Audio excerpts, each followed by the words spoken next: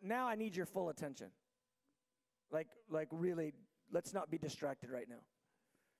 I had an interesting weekend, and I want to tell you a little bit about it. The Lord did some things. I'm going to pray here in a moment. I went to Kansas City for 24 hours just to meet with Mike and talk about the prayer movement. And I had a bunch of questions that I wanted to ask him, and the Lord didn't answer any of the questions. Mike didn't have any answers to the questions I gave him. But the Lord did answer a different question, prophetically, powerfully, and I want to share that with you guys. It's important. So I'm asking for your full attention, like really focus. And I want to speak to you. So let's pray. Lord, we love you. And Father, I know about the calling that you've placed on us. I know a little bit. The calling you've placed on this house and this movement. And I know what you've called me to do. And Lord, I pray for our staff right now, that they would sense and hear the heartbeat of heaven. And Father, where the vision of your Son's return has in any way become blurry, I'm asking that you lift the blinders right now, that you would bring clarity and you'd speak to us by the Spirit. Use my weak words to call us into the destiny that you have for our little house of prayer, our spiritual family, and the thing you're doing in the earth. I'm asking for grace to be poured on us right now. So come, Holy Spirit, enlighten the eyes of our understanding. Open the Word of God to us.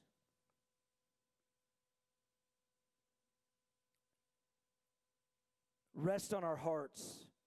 Grip our hearts again. We give you thanks.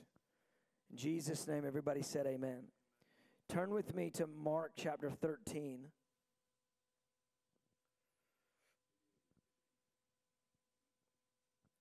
I'm feeling very focused in the way the Lord has been leading us this year. I know in some ways it can feel like we've been on this wild ride that doesn't have any kind of strategic direction. But I'm watching how the Lord has continually lined things up, and I'm going, no one leads like you, and what you're doing is so intentional. God has been so intentional with us.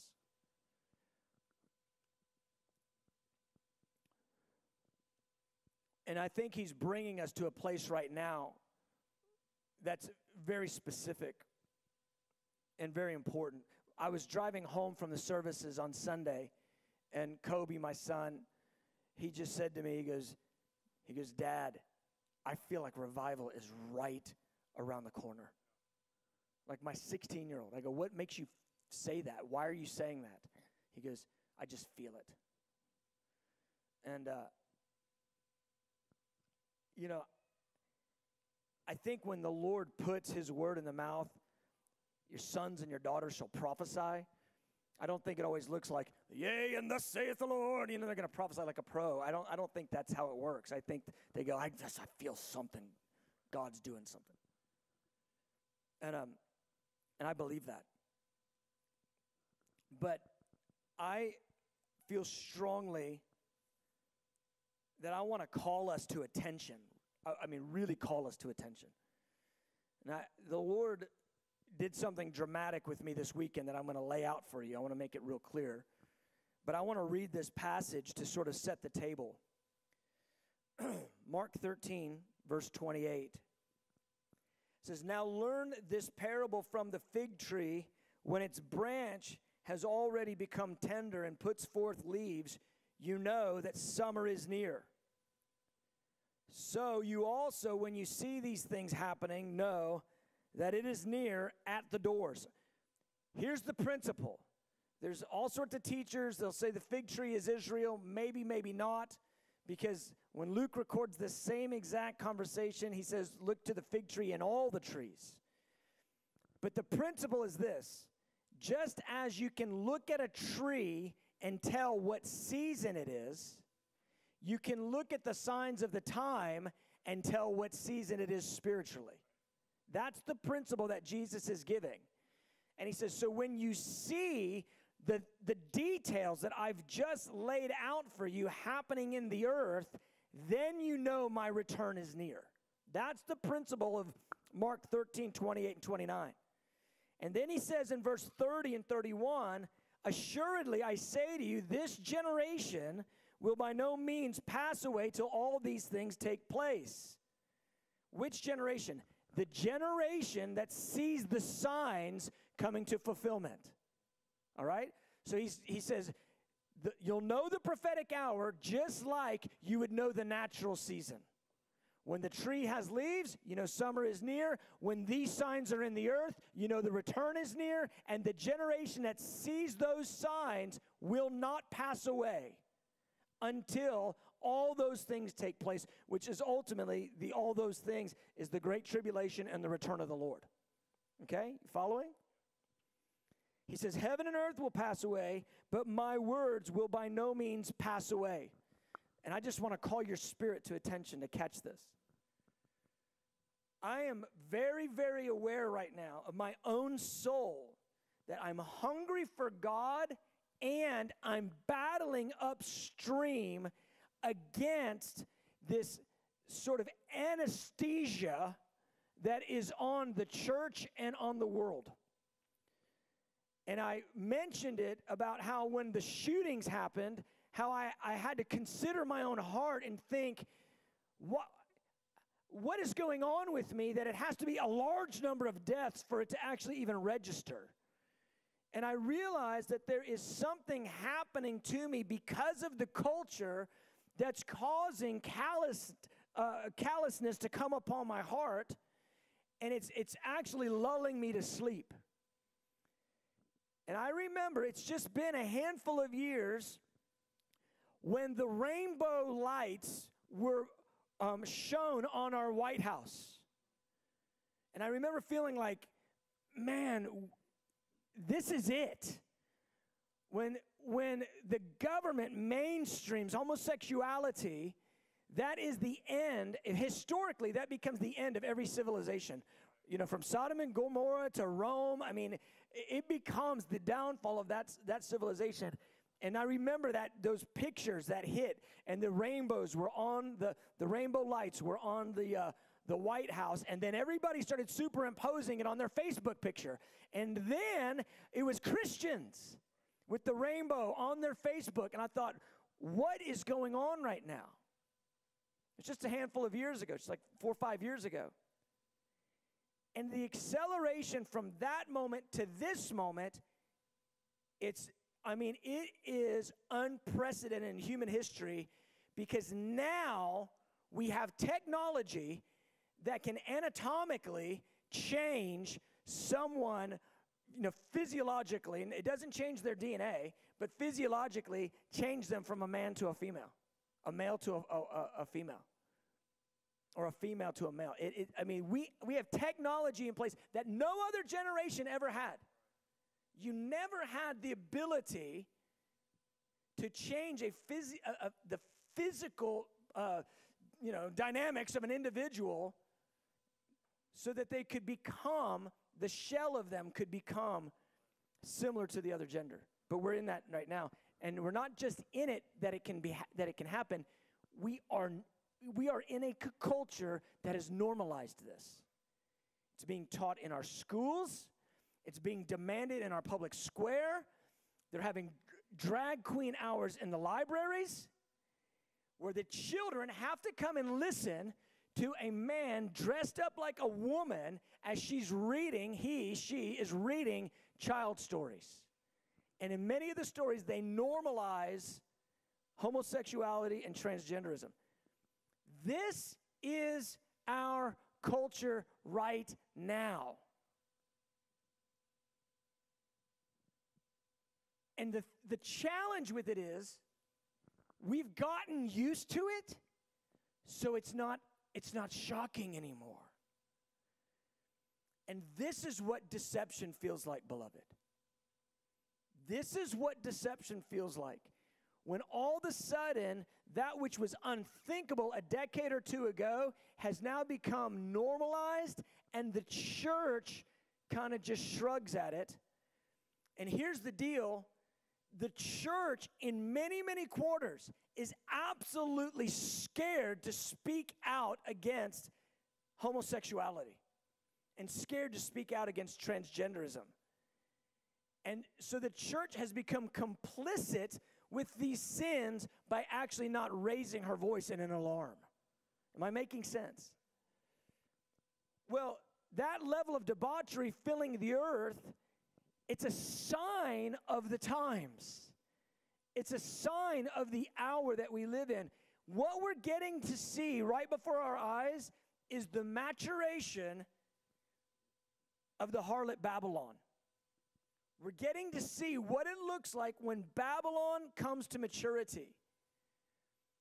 And I have a real concern in my soul because the church is almost silent on sounding an alarm right now. The church is trying to win a popularity contest, and meanwhile, Babylon is rolling through our streets. The church is trying to get more likes on social media, and the harlot system is growing to a place we've never seen before. And we're more interested in our momentary, sense of pleasure than we are in the urgency of this hour, beloved. And God has seen to it to raise up little camps of intercessors all over the place. But even in the camps of those that would sigh and cry over the abomination of the land, I feel the influence of the spirit of the age dialing us down, trying to call us to be tame, trying to tell us to shut our mouths so that we lose our witness in the midst of a culture that is boiling in sin. Am I making any sense? And I personally feel extremely concerned over these points. Concern for our house and concern for the church.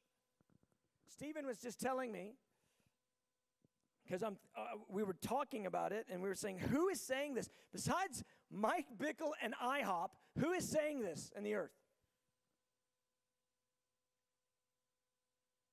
And Stephen mentioned, he says, I was just listening to Francis Chan, and he opened up Revelation 6, and he said, he read the phrase, hide us from the wrath of the Lamb, the wrath of the Lamb. And he repeated it, and he said, who's talking about this in the church anywhere?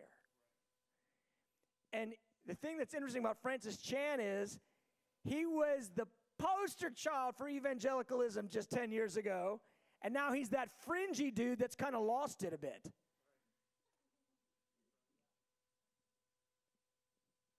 And he's sharp, but the truth of the matter is, from heaven's standpoint, he's sharpened his prophetic edge, and he's speaking a word from the Lord. Well, beloved, that's what we're supposed to be. Speaking a word from the Lord with our eyes wide open, alert, and readied in this hour while Babylon is rising and calling others to be readied. Look what Jesus says, because he says in light of the signs coming to fruition, look at Mark 13:32. Of that day and of that hour, no one knows, not even the angels nor the Son, but only the Father. Look at that. He leaves the church in a state of ambiguity. He said, you're running headlong into something, and you will not know when it's going to be. Because to me, the most obvious would be, give us the target date, and we will work so diligently under that date. He goes, no one knows when this is coming down. You have to be prophetic. You have to pay attention. You have to be connected to the Word and to my spirit. You have to hear what the Spirit of the Lord is saying to the church. You have to come out of slumber and out of the sway of this world system, and you have to hear what the Spirit of the Lord is saying so you know the hour that you're living in. That's who will know. And man, I'm like, that's intense. He actually puts it in our own hand to know what the Lord is saying. And he says, now here's what I'll tell you though. He goes, I'm going to leave you ambiguous on when it is, but verse 33, I'll tell you what you have to do so that you'll know the hour. Take heed, watch, and pray, for you don't know what the time is. Take heed, watch, and pray. He said, it is like a man going to a far country who left his house and gave authority to his servants and to each his work and commanded the doorkeeper to watch. Watch therefore, for you do not know when the master of the house is coming, in the evening, at midnight, at the crowing of the rooster, or in the morning, lest coming suddenly he find you sleeping. Jesus' word to us, Mark 13:37, what I say to you, I say to all, watch. Watch. Be alert. That word watch, what he's summarizing is having an alert posture of fasting and prayer. That's what he's talking about. This is what the Lord spoke to Mike Bickle in Cairo, Egypt in 1982. He said, I'm going to change the understanding expression of Christianity in one generation because I'm going to emphasize 4 key things that they've been lost in the church throughout the ages. And the first one is intercession. That's where we get the IHOP. It's intercession. And this has been a mind blower to me, but think this through for a minute. We did so many calls, right? Lou Engle has led the nation in doing call events where we cry out, ask God for revival, and we repent for sins. Last year, we go to Stone Mountain. We repent for the historic sins of racism and dead religion in our city. Do you know what the hardest battle that we fought going up to the day of remembrance has been? The church telling us we do not have to repent on behalf of the sins of our nation. That somehow the concept of standing in the gap as an intercessor, crying out for mercy and owning the sins of the past in repentance is somehow extra biblical and this unknown thing. It's the number one battle we've had to fight. And my mind is blown because I'm going, Joel 2, Daniel 9, Nehemiah 1. I mean, it's all through the scripture where God calls the people of God to take responsibility for the sins of the nation, to cry out to God for mercy. We just put the history of America out there and people start saying, it's not my responsibility. Christians. And I think, how far are we from the biblical call to watch and pray in an hour when the culture has gone as far into sin as we've ever seen it in the history of the world? And I look at little places like us, and I look at our little calling, and I say, God, we're a mercy stroke that you're releasing, but I'm just speak for me. But my heart, I'm having a hard time staying awake. I'm having a hard time keeping my prayer room sacred. I'm having a hard time doing the fasting days. I'm having a hard time not getting sucked into the molasses of the popularity contest in Facebook and Instagram and all this mess that's not real that's out there. I'm having a hard time engaging with the storyline of this hour, which is the darkness is growing darker and the Lord wants to release his glory on his church. But it's what he says in Luke chapter 18, but when the Son of Man comes, will he actually find faith in the earth? And the reason why that question hangs out there in Luke 18 is because the spirit of the age gets so strong the closer to the return of the Lord. Daniel said it this way, Daniel 11, he said, sin will come to its full measure And when sin comes to its full measure in the nations, the streets are polluted. The ground is polluted. The airways are polluted. And deception is at its highest level ever. And I'm sitting here looking at my own heart, and I don't know how it grabbed you with those mass shootings. But man, I honestly, I was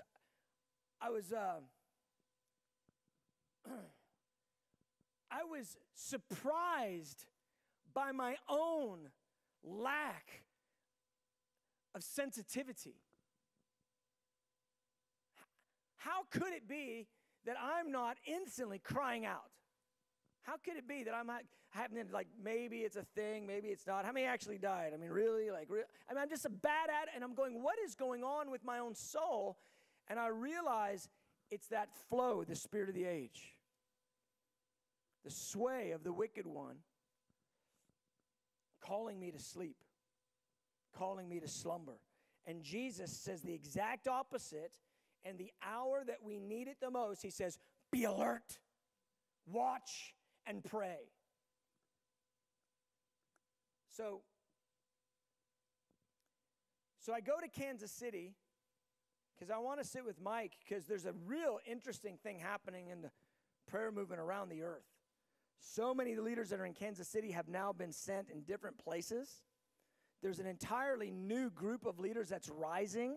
Many young people that are rising there that are, in KC. I was in a meeting with like 30 people, and I know all the people in Kansas City, but I'm in a room of 30 leaders, and I don't know half of them.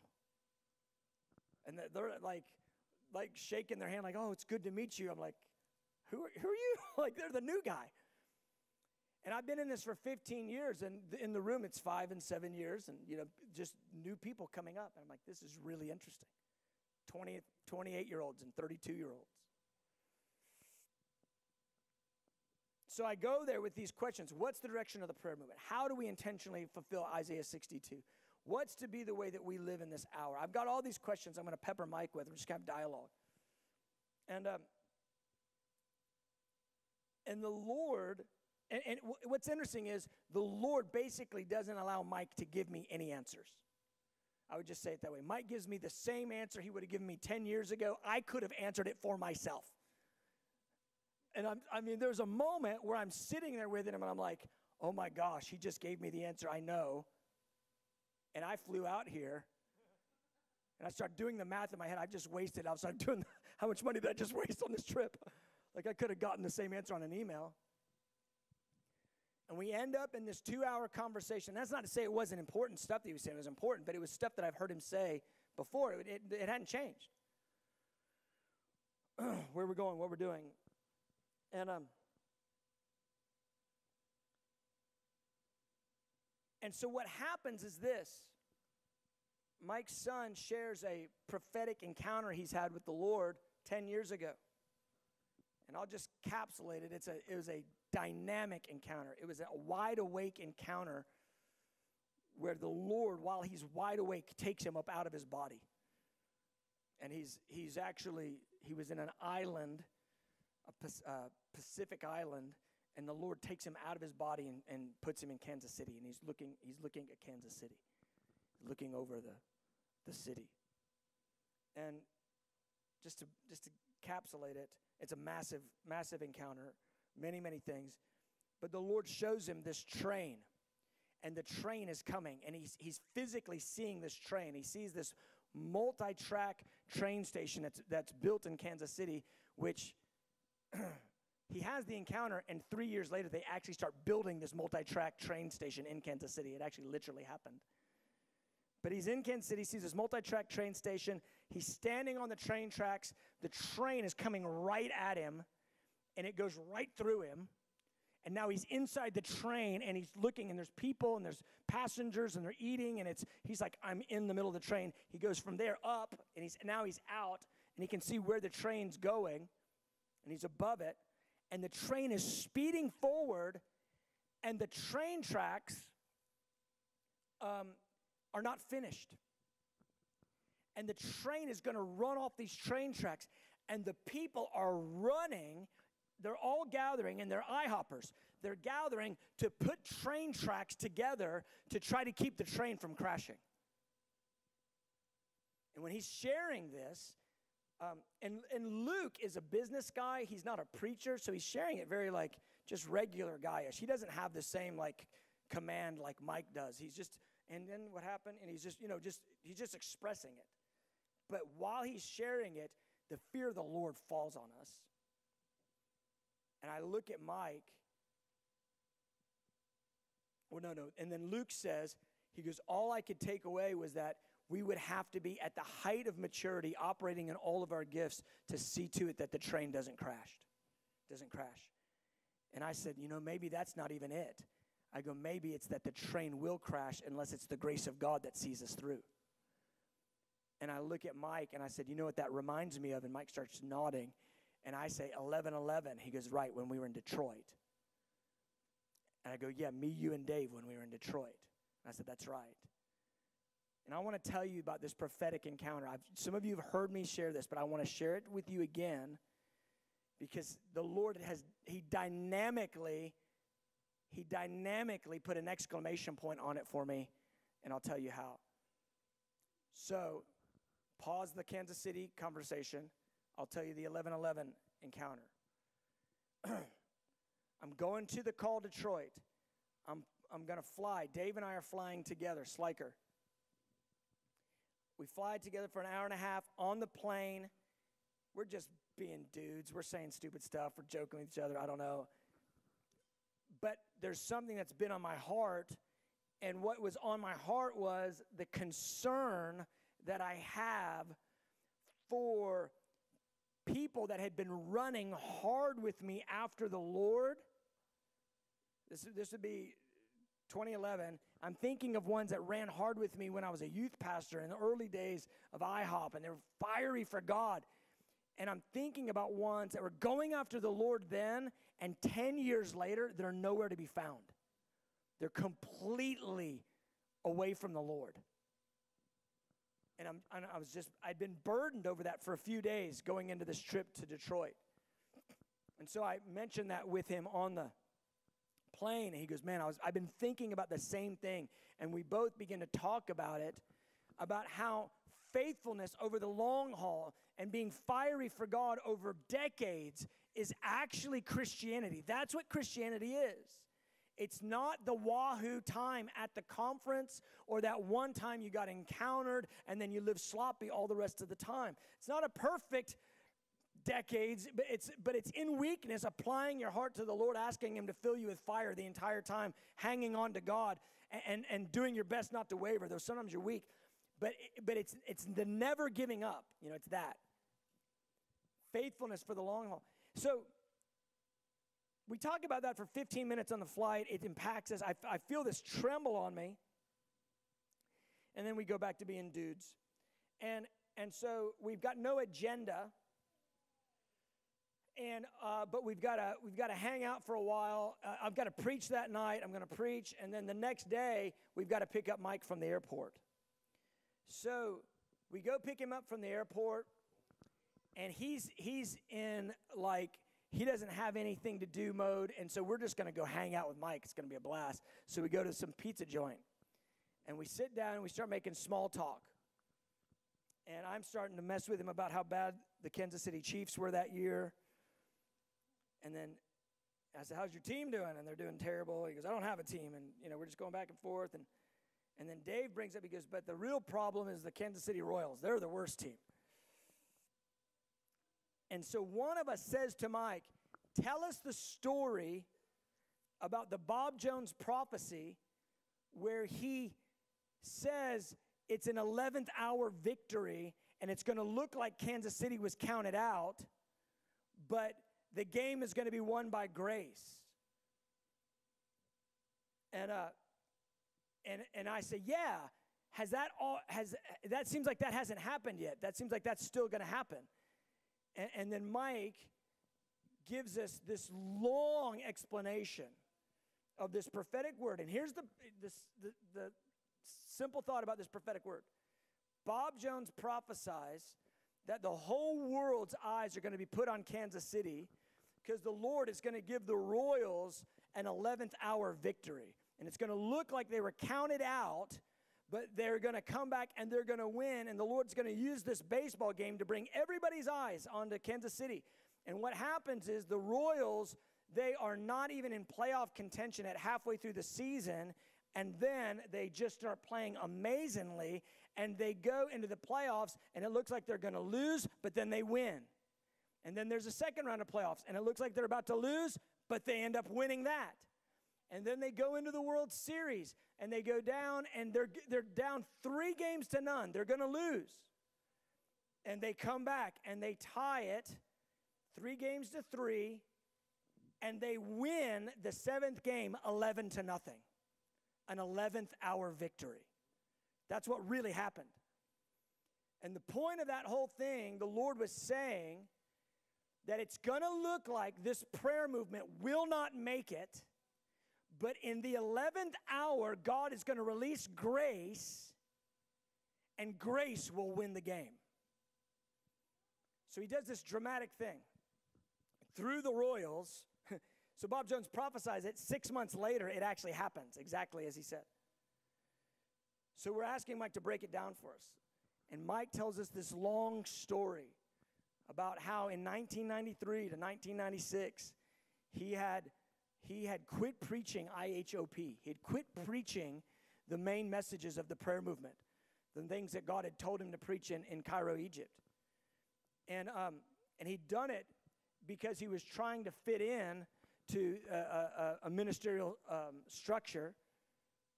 And the Lord dramatically tells him, you're under the fear of man. You have to come out and preach the IHOP. And so he is at this international conference of this ministry that he's a part of with all these ministers there that have told him, don't preach IHOP anymore.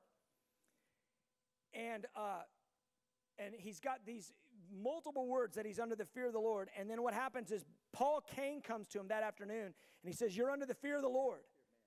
Fear of man. You're under the fear of man. And Mike goes, no, I don't really know what that means. I hear you. I've got this same word 5 times. I hear you, but I don't know what it means. And Paul Cain tells him, the Lord told me to tell you, you're not preaching the message that he told you to preach. You have to preach IHOP. And Mike goes, oh, that. And the ministry of affiliation he was a part of had told him, you can't preach it. And it was fear of man that he was not preaching the message God had commissioned him to preach.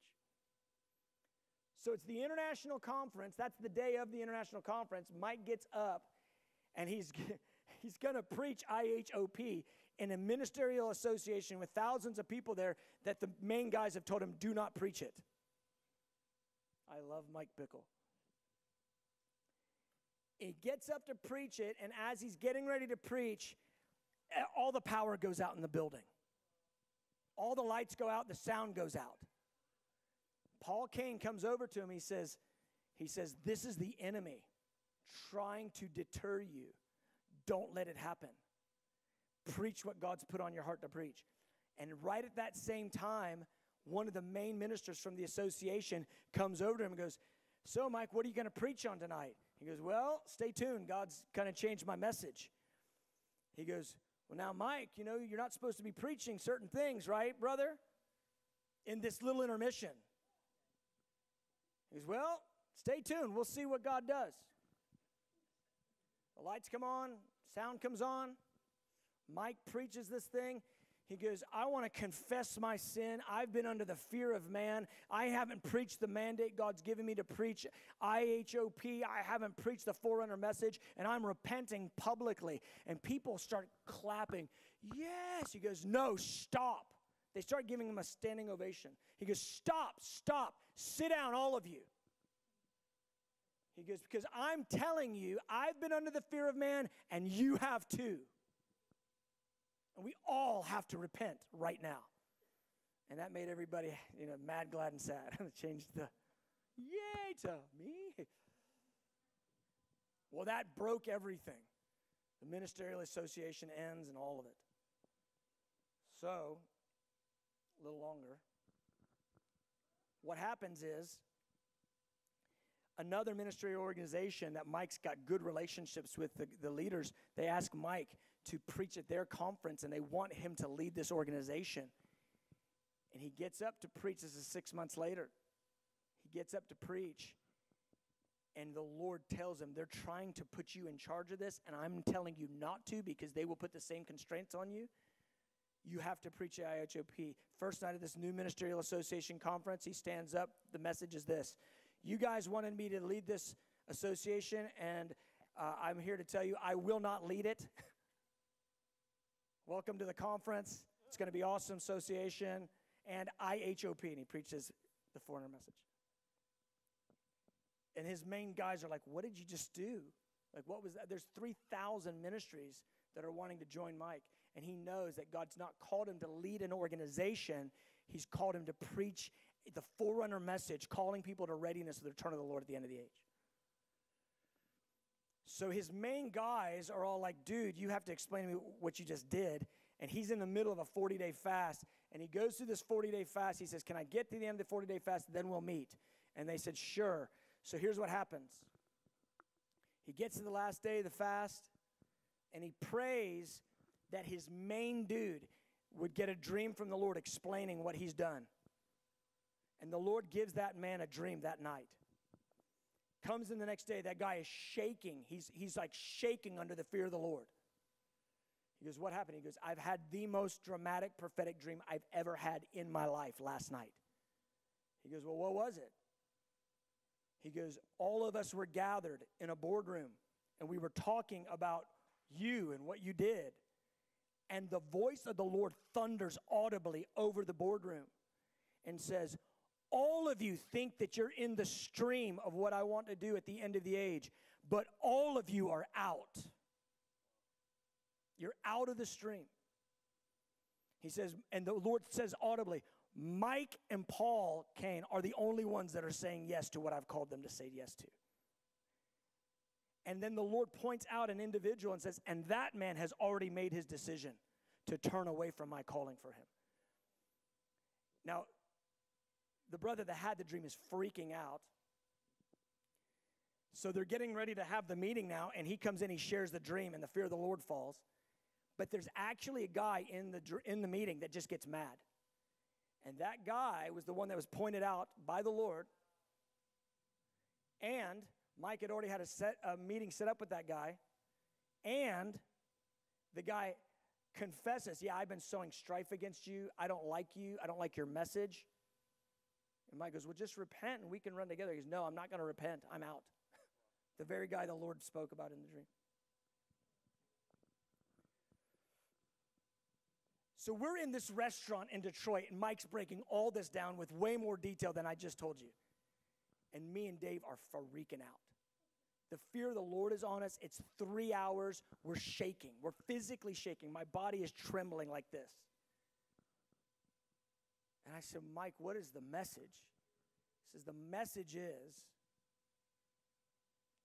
grace is the only way that we're going to see all the prophetic promises come to pass.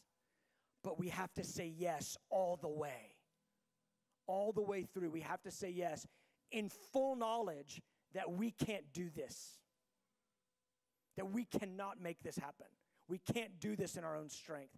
But if we'll say yes all the way, grace will meet us and grace will win the game. And I have this long, long document. So that's I'm in Detroit for the call, right? Mike's telling us this 11:11 prophecy. We leave there. Me and Dave are undone. We're shaking, freaking out. We get back to the hotel, and I go, oh, my gosh. What is today? It's 11:11:11. And he's given us the details of the 11:11 prophecy, the 11th hour prophecy. The Lord's hammering us with 11:11:11. We go through the weekend, and 6 or 7 more times, the Lord shouts 11:11 to us. Dave is on flight 11:11. He sits on the flight with a minister that we're friends with, and the guy goes, yeah, I don't know. I came here to Detroit. I was hoping the Lord would speak to me about something. He didn't. He goes, well, what was it you wanted the Lord to speak to you about? He goes, I wanted him to speak to me about the 11th hour prophecy from Kansas City. The next weekend, I'm in St. Louis. Now, if you know the prophetic story, Kansas City and St. Louis that was who the Royals won that World Series with. I'm in St. Louis the next weekend. I'm going to preach for the first time for Joy's brother, for Jim Stern at their church. I show up, and that guy that leads a house of prayer picks me up from the airport. I'm giving you these details to let you know how important this is to me, because I want to call you into this. He picks me up from the airport. We go to Sweet Tomatoes. We're going to eat the salad bar. I go, so your team just won the World Series. I'm not thinking about anything prophetic. I'm being whatever. He goes, yeah, and it's been so prophetic. I go, oh, really? And I roll my eyes. He goes, yeah, there's been 11 11s, and the headline of the newspaper this week was 11th Heaven. He goes, and none of us know what it means. But there was 11 things that were the number 11 that lined up for St. Louis to win the World Series. I go, I know exactly what it means. Because that whole prophecy that Bob Jones gave was Kansas City and St. Louis, and Bob Jones tied Kansas City and St. Louis together. I said, it's going to look like St. Louis is counted out. But at the 11th hour, God's going to release grace, and he's going to see to it that all the prophetic promises come to pass. So I preached that night, and I go to Destiny Church the next day. It's my first time at Destiny Church. It's their 11th anniversary. Just ridiculous. 2 years later, I'm at the same place. I'm at Destiny Church. It's Lou Engle, Dave, and myself. We tell Lou the whole story of the 11th hour prophecy, our whole meeting with Mike. We tell him the whole thing. We're sitting after the meeting. We'd had an Elijah Revolution meeting. It's me, Dave, Lou, the House of Prayer leaders, some others in the room. We tell the whole story. Hour and a half later,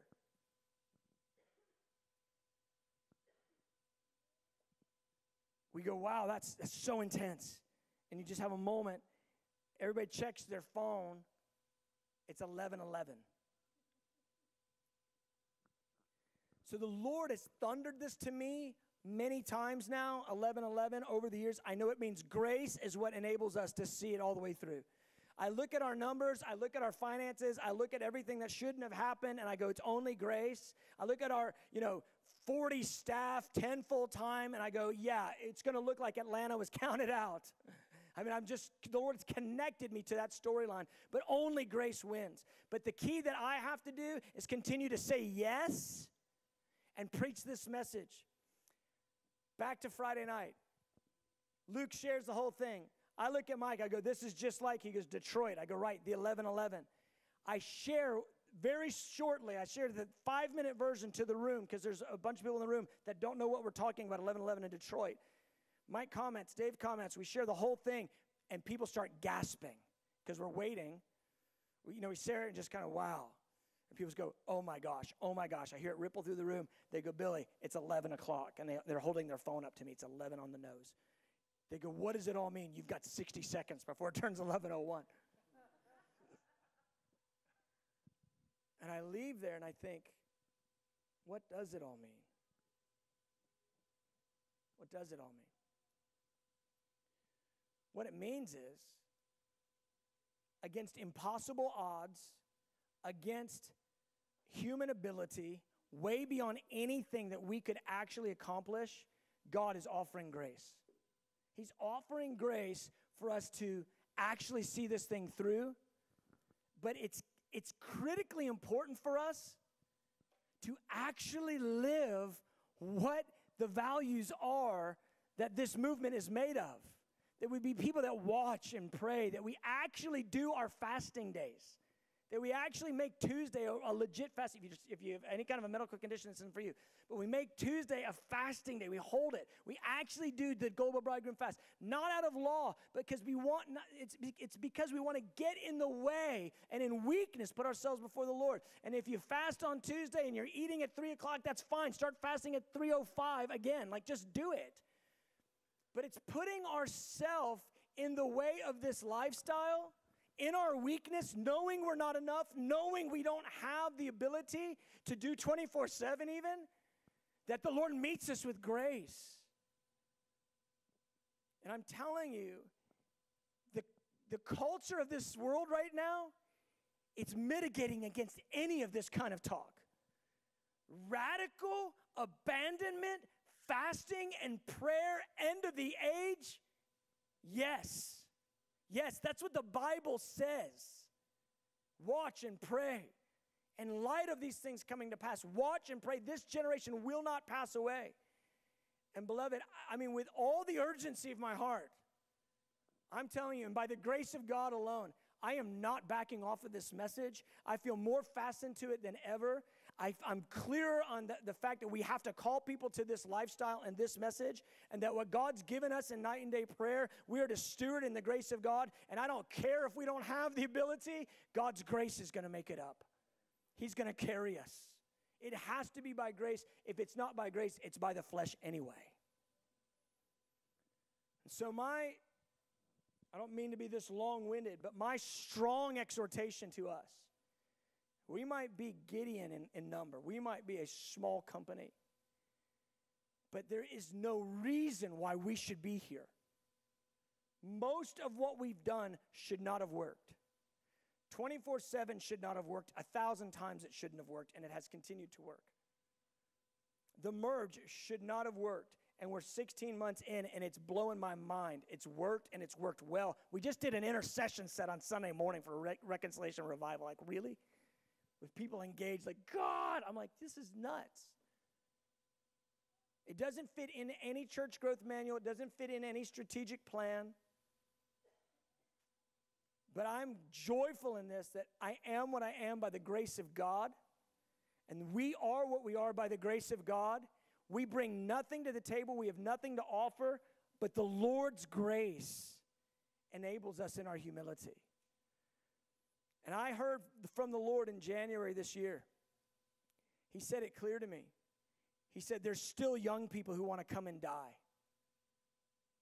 They want to give their lives for something that matters. There's still young people that aren't being swept up into the popularity contest and the cotton candy Christianity and just the gummy bear call to religion. They want to give themselves to something that's real. They want to live fiery. They want to be gripped with a message. And I'm clear as a bell, this is who we're to be, a voice like that crying in the wilderness. It's who we're to be. And so I want to call our staff to this again. I want to call all of you individually to this again. I want you to take notice of the grace that's been on you. Yes, it's been hard. Yes, it's challenging, but it shouldn't have even worked. The money shouldn't have showed up. The grace shouldn't have showed up. The song shouldn't have showed up. I've been thinking a lot about it lately. If you're a prophetic singer and you're singing the song of the Lord, you're singing prophetic songs right now, that is so rare in the earth. This many singers, this many Christians, and out of the Christians, this many who can sing a prophetic song. And you're doing it effortlessly. What is that? It's the grace of God, that God is enabling you in an hour when the worship movement, listen, the worship movement right now is geared to be a popularity contest. Come up with the coolest jingle, come up with the catchiest little phrase so everybody sings it so you get 100,000 followers on Instagram. And what we need are prophets who will sing the song of the Lord that cause a son of God to pant and gasp like a woman in labor and return to the planet. The nations of the earth have to be singing the song of the Lord, and most of the worship movement is about singing a jingle that people will engage with on Sunday mornings for a few weeks so you get a whole bunch of hits on your website. I'm telling you, there is a massive disruption coming because as Babylon matures, the glory of God matures, and when the glory of God matures, it's not going to make us all popular. It's going to slay us, and the lines are going to get so long, and your frame will fail over the necessity to minister. Listen, 6 million, 6 million people in the metro Atlanta area. If 10% get saved in a revival, 600,000 salvations, new salvations, it breaks every system of the church tomorrow. If 20% gets born again in Atlanta, every church's systems crush. They're crushed. The stampede breaks it all.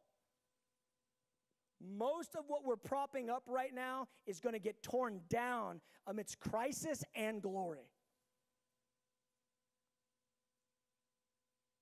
And my job is to call you to this lifestyle and to call others to it. We're not planting gummy bear churches. We're not planting gummy bear mission bases. We're putting them in hardest and darkest for the glory of Jesus. We're planting praying churches with intimacy with God, with a heart for the end of the age, praying for breakthrough and revival, living the Sermon on the Mount. We're not starting a slick marketing program.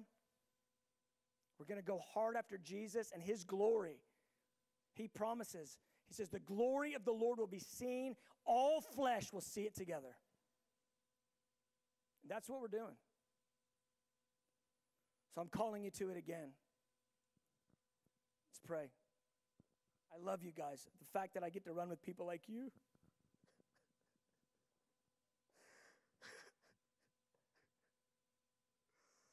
It's all I want to do.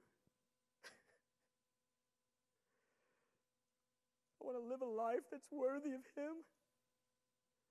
I want to be a son of Issachar in an hour when the earth desperately needs a compass.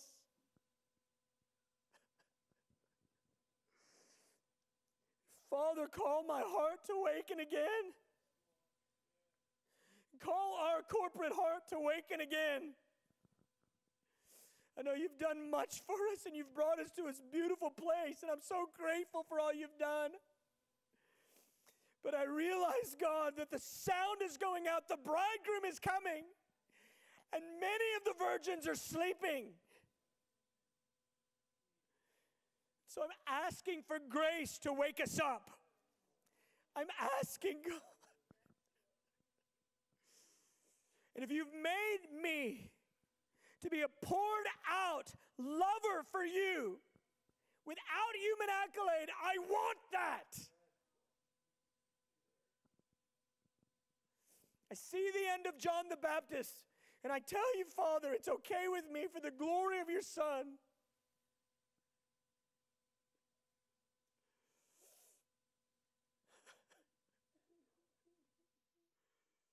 Father, I ask that you'd plumb line us again to the Forerunner message. You'd plumb line us again to the IHOP. We would live this lifestyle, whether we're here, whether we're in the nations of the earth, whether we're on staff, part of the spiritual family, it doesn't matter to me. I want you to find a people watching and waiting, that you would truly find faith in the earth, and that praise would be awaiting you from this house.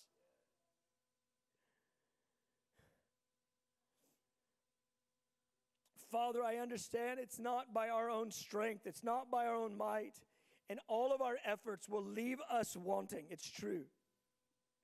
We can't make it happen. We can't remove the calluses from our own heart, but you have instructed us to break up our own fallow ground and to humble ourselves. So, Father, I'm asking, help us. Help us to live this lifestyle. Help us to be aware of the grace of God. Help us to agree with the grace of God.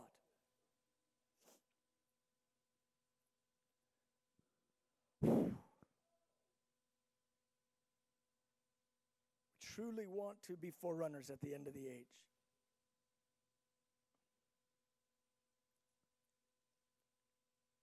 You've seen to it that this house should live. We're so thankful. Thank you for this family. Thank you for your love. Now, Father, help us to live this way, fasting, praying, pouring ourselves out for you with glad hearts, joyful.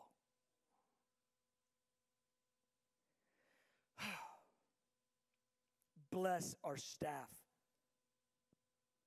All those here, all those in the nations. The prayer room staff, the church staff, the administrative staff. God bless the whole spiritual family. The whole spiritual family. Draw us in to your rhythm.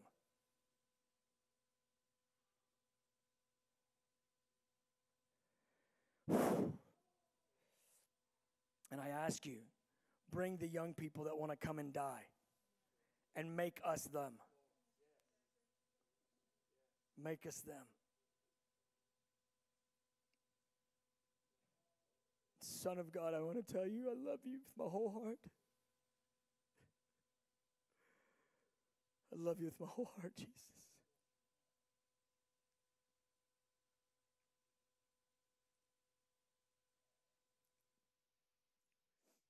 In Jesus' name, amen.